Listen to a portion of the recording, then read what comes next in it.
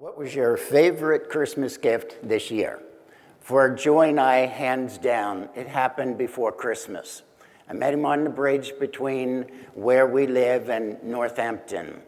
I had seen him many times, and just to give you a picture in your mind, he's homeless, but that doesn't define him. I met him on the bridge, and I told him Joy hadn't been feeling well. And he said, "Oh, poor Miss Joy." He said, "I'll be praying for her." And that night, right before it got dark, it was just beginning to get dark, I hear a knock on our side door by the deck. And there he stood. And he had this beautiful vase of flowers. And it wasn't the $4.99 type you get at the supermarket. It was the $60, $75 type in a brand new vase, not something he had dug up from the oily black dirt down by our home where he had stayed many nights and slept under his tent. It was beautiful. It was astounding. And he said, I told my friends over at the hotel, and they had spent many times down there too at the still section of the river, enjoying the place where I take care of and where I always prayed, God, let people find peace here. And they came, and a lot of them were hard on their luck. And he said, I told him Miss Joy wasn't feeling too well, and we got this for you. Wow. I mean, when he left, that's the closest I think I've ever felt in my life to what Jesus must have felt when that woman poured the expensive alabaster jar over him. And when he left, you know what I did. I'm not crying, you're crying. I was speechless. It was a gift that just kept on giving, and I'll never forget it. And I took a picture of it, but if I lose it in the clouds, I'll never lose it in my mind. This is the time of year when we do resolutions. And I wondered, as I thought about this, would there be such a thing as resolutions in the Bible that you couldn't break? That they would just keep on giving and giving. And I thought if there would be something like that, it probably would be resolutions that you make with some other people. So that I thought, most resolutions are broken because we make them for our own good, to meet our own goals, for our own happiness. And would I be able to find something in the Bible where there would be resolutions that could be made with other people for the common good? And thanks to you, you get a sermon this morning. I found them in the book of Revelation in what was just read to you. And Pastor Melanie got it right. She said Nicolaitans. That's what it was. Let's hear it. She did it. She got it right. All right. Oh, those nasty Nicolaitans. Don't ever forget them. Listen, we have several things that just came to us from what Paul was telling these 7 local churches. And they could all do these resolutions together. The first one is this: remember where God found us. That's resolution number 1. Just remember where God brought you from and where he found you. Remember, because he said, remember the height from which you have fallen.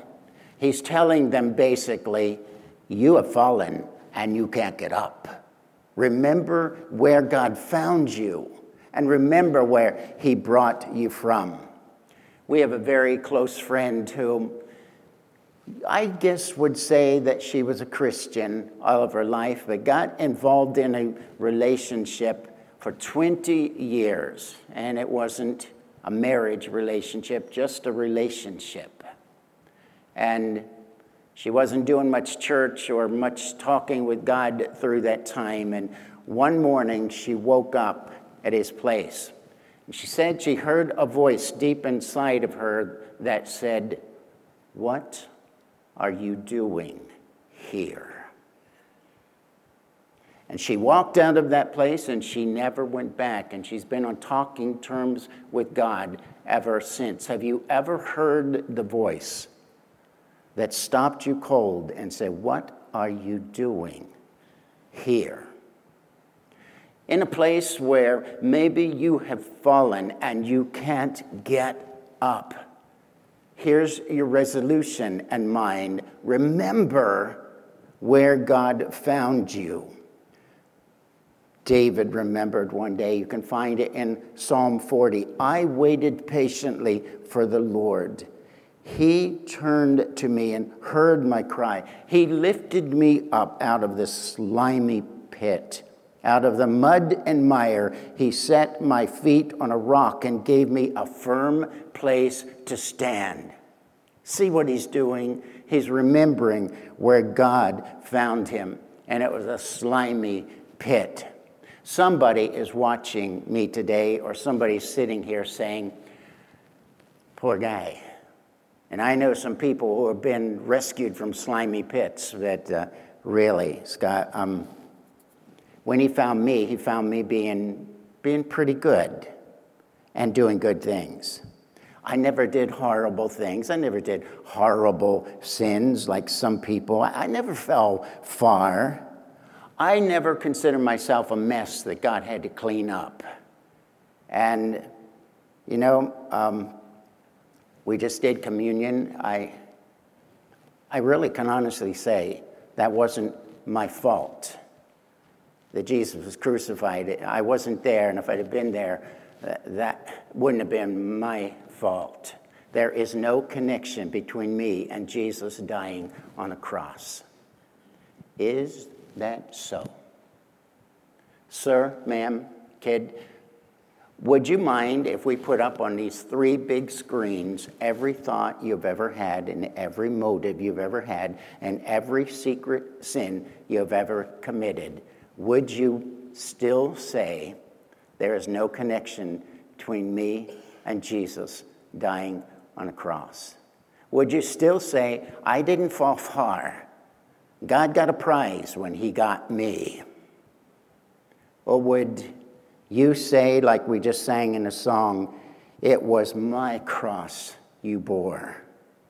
I live in a freedom you died for. There was once a film, some of you may have seen it, called Saving Private Ryan. And in that film, there was and it's a true story, based on a true story. There was a widow who had lost 2 sons in the war. And her 3rd son was in the heat of the war. And the word got to the president. And he said to his key strategist and leader, you go and find Private Ryan.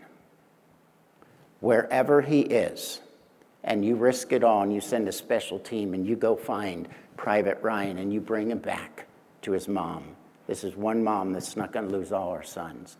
And so they did. And in that horrible process, these gifted, talented, brave men went into the heat of the battle. And he lost 7 of them trying to save Private Ryan, and they did. And as they got away from the heat of the battle and they could no longer hear the guns, the major who brought him out, they were leaning against a tree, he and Private Ryan. And he said, son, you're safe now. You're free. Don't waste it. And he didn't. As long as he lived, he remembered where he had come from and the sacrifice that it took. And that's one resolution all of us can make, to remember where God found us and what he saved us from and what he delivered us from. Is there anyone here or within the sound of my voice that could not make that resolution? Please, God, help me to remember where you brought me from and the height from which I have fallen and couldn't get up. That's resolution number 1. Resolution number 2 is repent for forsaking your first love. You could also use the word return there. Repent simply means to turn around and change the things. And in this passage is saying, what I want you to do, Christians, is this. You go back, you remember where he brought you from, but I want you to turn around and I want you to do something. I want you to do what you did at first. I often am in a session with folks who want to be married, and I give them this advice. I sit them down and I say, now, you two, there's going to be something that's going to happen. For the first few months when you're married, people are going to see you and they're going to say, I see you still got the honeymoon glow. And what they mean is this. I'm just telling you right now. What they mean is this. You'll lose it because they lost it. Here's your assignment. I want you to find somebody at the 7 to 10 year point who are living proof that marriage was created by God to get happier and happier, because that's when a lot of them part ways. And then I want you to find a couple who are living proof that God created marriage to get deeper and happier at the 25 or 30 year point. And then I want you to find a grandma and grandpa at the 50 year point of their marriage who are living proof that God created marriage to get happier and happier, and they never lost the honeymoon. And that's their assignment. And I say, when you find them, study them and interview them, because it's not only possible, this is exactly what God wants. This is what John was saying to the churches through the Holy Spirit was this: you've lost your first love. You're not as excited as you were when you first came to me, and you were telling everybody about this because it was the most important thing in your life. And you've forsaken that. And there's something different now. By the way, for every healthy relationship, marriages included, I think you have to have several elements in it. One is spontaneity. Another is surprise, unpredictability. And I added one of my own called mischief. That should be part of every healthy relationship. If you have a friend or a spouse that you can predict everything they're going to say and do, that's boredom. There's nothing exciting about that. You've got to be able to go back to your first love that ever drew you together in the first place and recapture that. In fact, in another church that John was writing to just a little later in this chapter, in chapter 2:19, he says, you should be doing more than you did at first. Way more. I wonder if in your relationships with others, if you are doing more than you did at first, more than even when you first were trying to win them over. This is what John says we should be doing as a church. And we should be making this resolution that we're going to turn around and go back, and we're going to do even more than we did when we were first trying to impress that one that we love. Doing more. By the Holy Spirit promptings, finding new ways to serve God and each other. There's a book some of you have read called The 5 Love Languages. How many people have ever heard of that or maybe read it? A lot of you. There's another one by the same author, Gary Chapman, called The 5 Languages of Apology. How many of you have read that? 3. 1. That one you need as much as the other in order to know what a true apology is, so you can go back and turn around and go back to really reconnect with that person or that God that you have offended. And I'll give you the whole book in just capsule form. It's this. The first step in the languages of apology is to say, I'm sorry. And so a lot of people work up the nerve to do that. And then they come back to the pastor and say, I told her I was sorry. What more she want? I say, well, you didn't speak her language of apology. What's that? Okay, here we go. First you say, I'm sorry. And then maybe she's wanting you to go another step and say, when I did this, when I said this, it made you feel like this. And she goes, Tried that with Joy once. Got that far and she says, we won't have to ever talk about this again. I forgive you. But folks, if that doesn't do it, there's another step. And it says very simply this: I will try never to let this happen again. Are you taking in your minds and placing this before God right now? Have you ever used the 5 languages of apology and repentance on God? I'll try never to let that happen again. Not like the abusive person who smacks somebody and nearly kills them and says, I promise I'll never do that again, come back. This says, I'll try never to let that happen again. And it says to the other person, we'll see, I'm really going to try.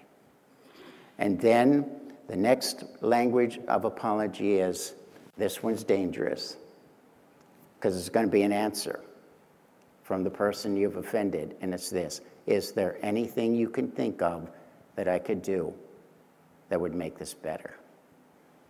You are in deep trouble. Yes, there will be. And you better be willing to do it. You've come this far. Try asking God that sometime. You're in deep trouble. Because He's going to give you something that you can do that says, yes, you can do something. He's going to ask you to do something that only in His strength could you do.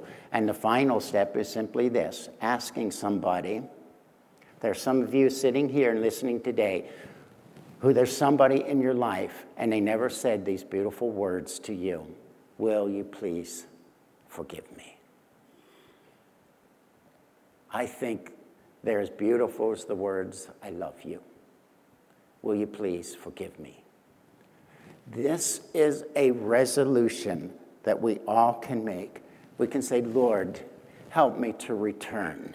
I repent of leaving my first love of you and of others. And then the third one is simply this. I found it. It has to start with an R, because the first 2 points did. So you remember, you repent or return, and now you report to God.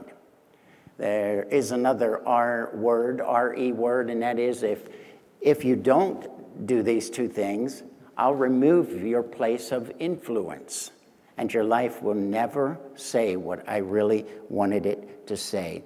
And so we get ready to report back to God. We report to Him every morning. We should report back to Him every night, because every moment of these lives that we are now living is preparation for the single moment in which every one of us will stand before God. We're going to report in. I have never in my life had anybody argue with me that they're not going to die. But it's what happens after we die that really brings the message of the gospel home, and that is that we will each stand before God personally. And we're spending, so many of us, all of our time getting ready, when all God says is, I just want you to be ready. Be ready at all times. And so He gives us a picture. It's in, once again, the book of Revelation, chapter 20. Then I saw a great white throne and Him who was seated on it. Earth and sky fled from His presence, and there was no place for them. I saw the dead, great and small, standing before the throne, and books were opened. Another book was opened, which is the book of life. The dead were judged according to what they had done as recorded in the books. Each person was judged according to what they had done. Then death and hell were thrown into the lake of fire. The lake of fire is the second death. If anyone's name was not written in the book of life, he was thrown into the lake of fire. It sounds to me like there's something we ought to be getting ready for. Does it sound that way to you? And my question to you today is, are you ready? As Pastor Kevin says, we bring this plane in for a landing. I want to tell you about a responsibility I had when I was in seminary. Joy and I were so thankful when God opened up a door for us to be caretakers of a very wealthy ladies' estate up north of Boston. And my job was simply to take care of that estate. There were acres of it. There was lots of exotic trees and bushes around. There was a big lake that we looked down over. She was a lawyer, went into Boston, and would come home maybe just several times during the year. But I loved taking care of that place and always had it every week. I had my schedule and just had it just so perfect. And I almost felt like I owned it. I thought, boy, wonder if this is what ministry is going to be like. And she seldom came home, but I still remember that as well as the grounds, which I loved keeping, she had this indoor garden, and it was vines with great big elephant leaves on it. And all I had to do was keep that watered. And as I looked at it, the vines, it took years for it to get like this. We're all intertwined with each other, and they all drooped down, and they were a sick-looking bunch.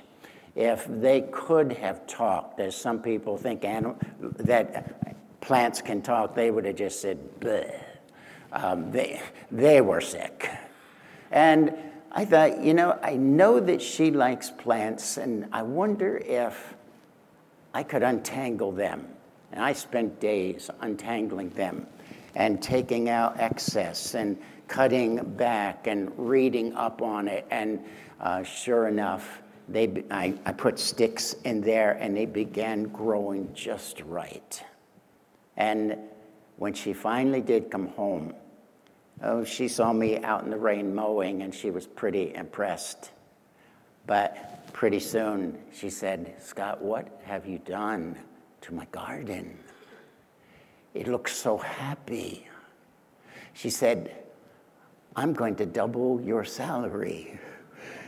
And she did. And I never had to pay another dollar for rent. I not only had fun doing it, I was ready for her to come back. I was rewarded for it as well. I was ready for my report of when she came back. Are you ready for your report? If you're not ready here, God will remove your place and my place of influence. It happens to churches. It happens to lead pastors. It happens to pastoral staff. It happens to those of you who come or listen in to church every week.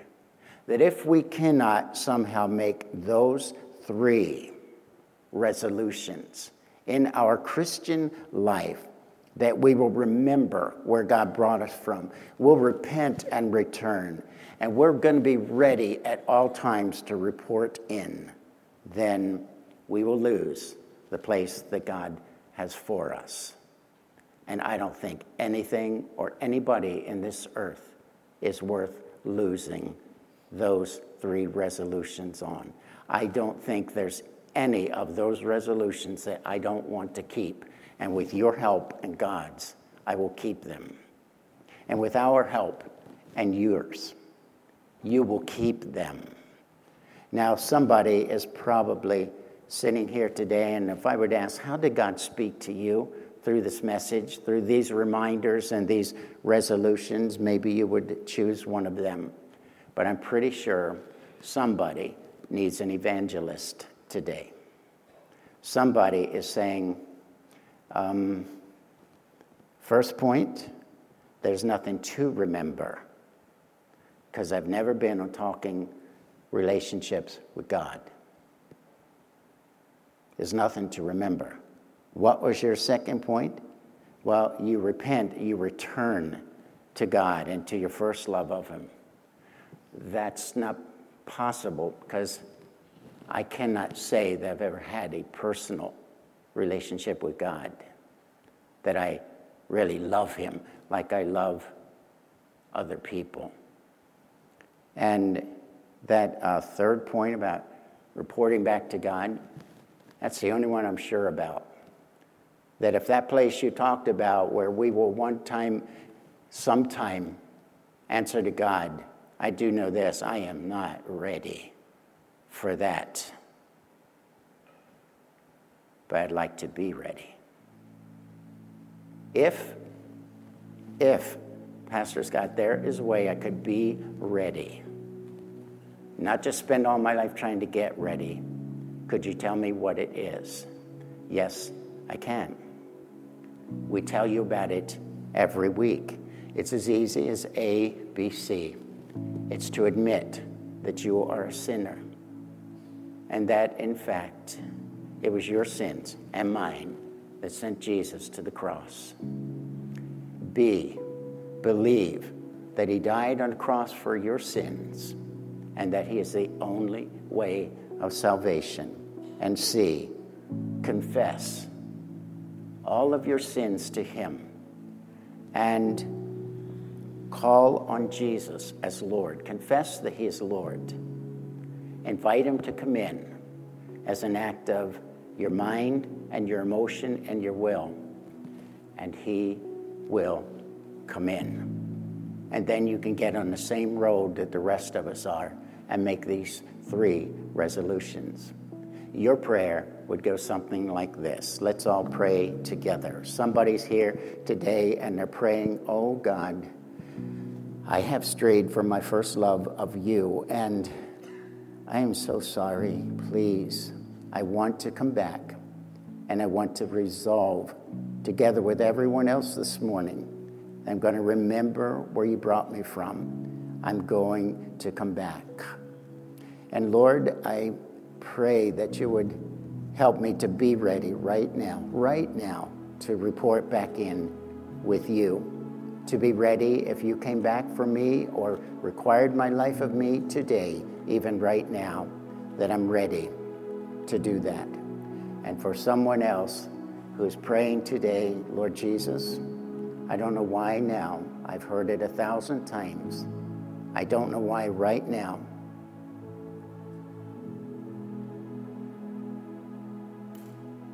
I'm ready.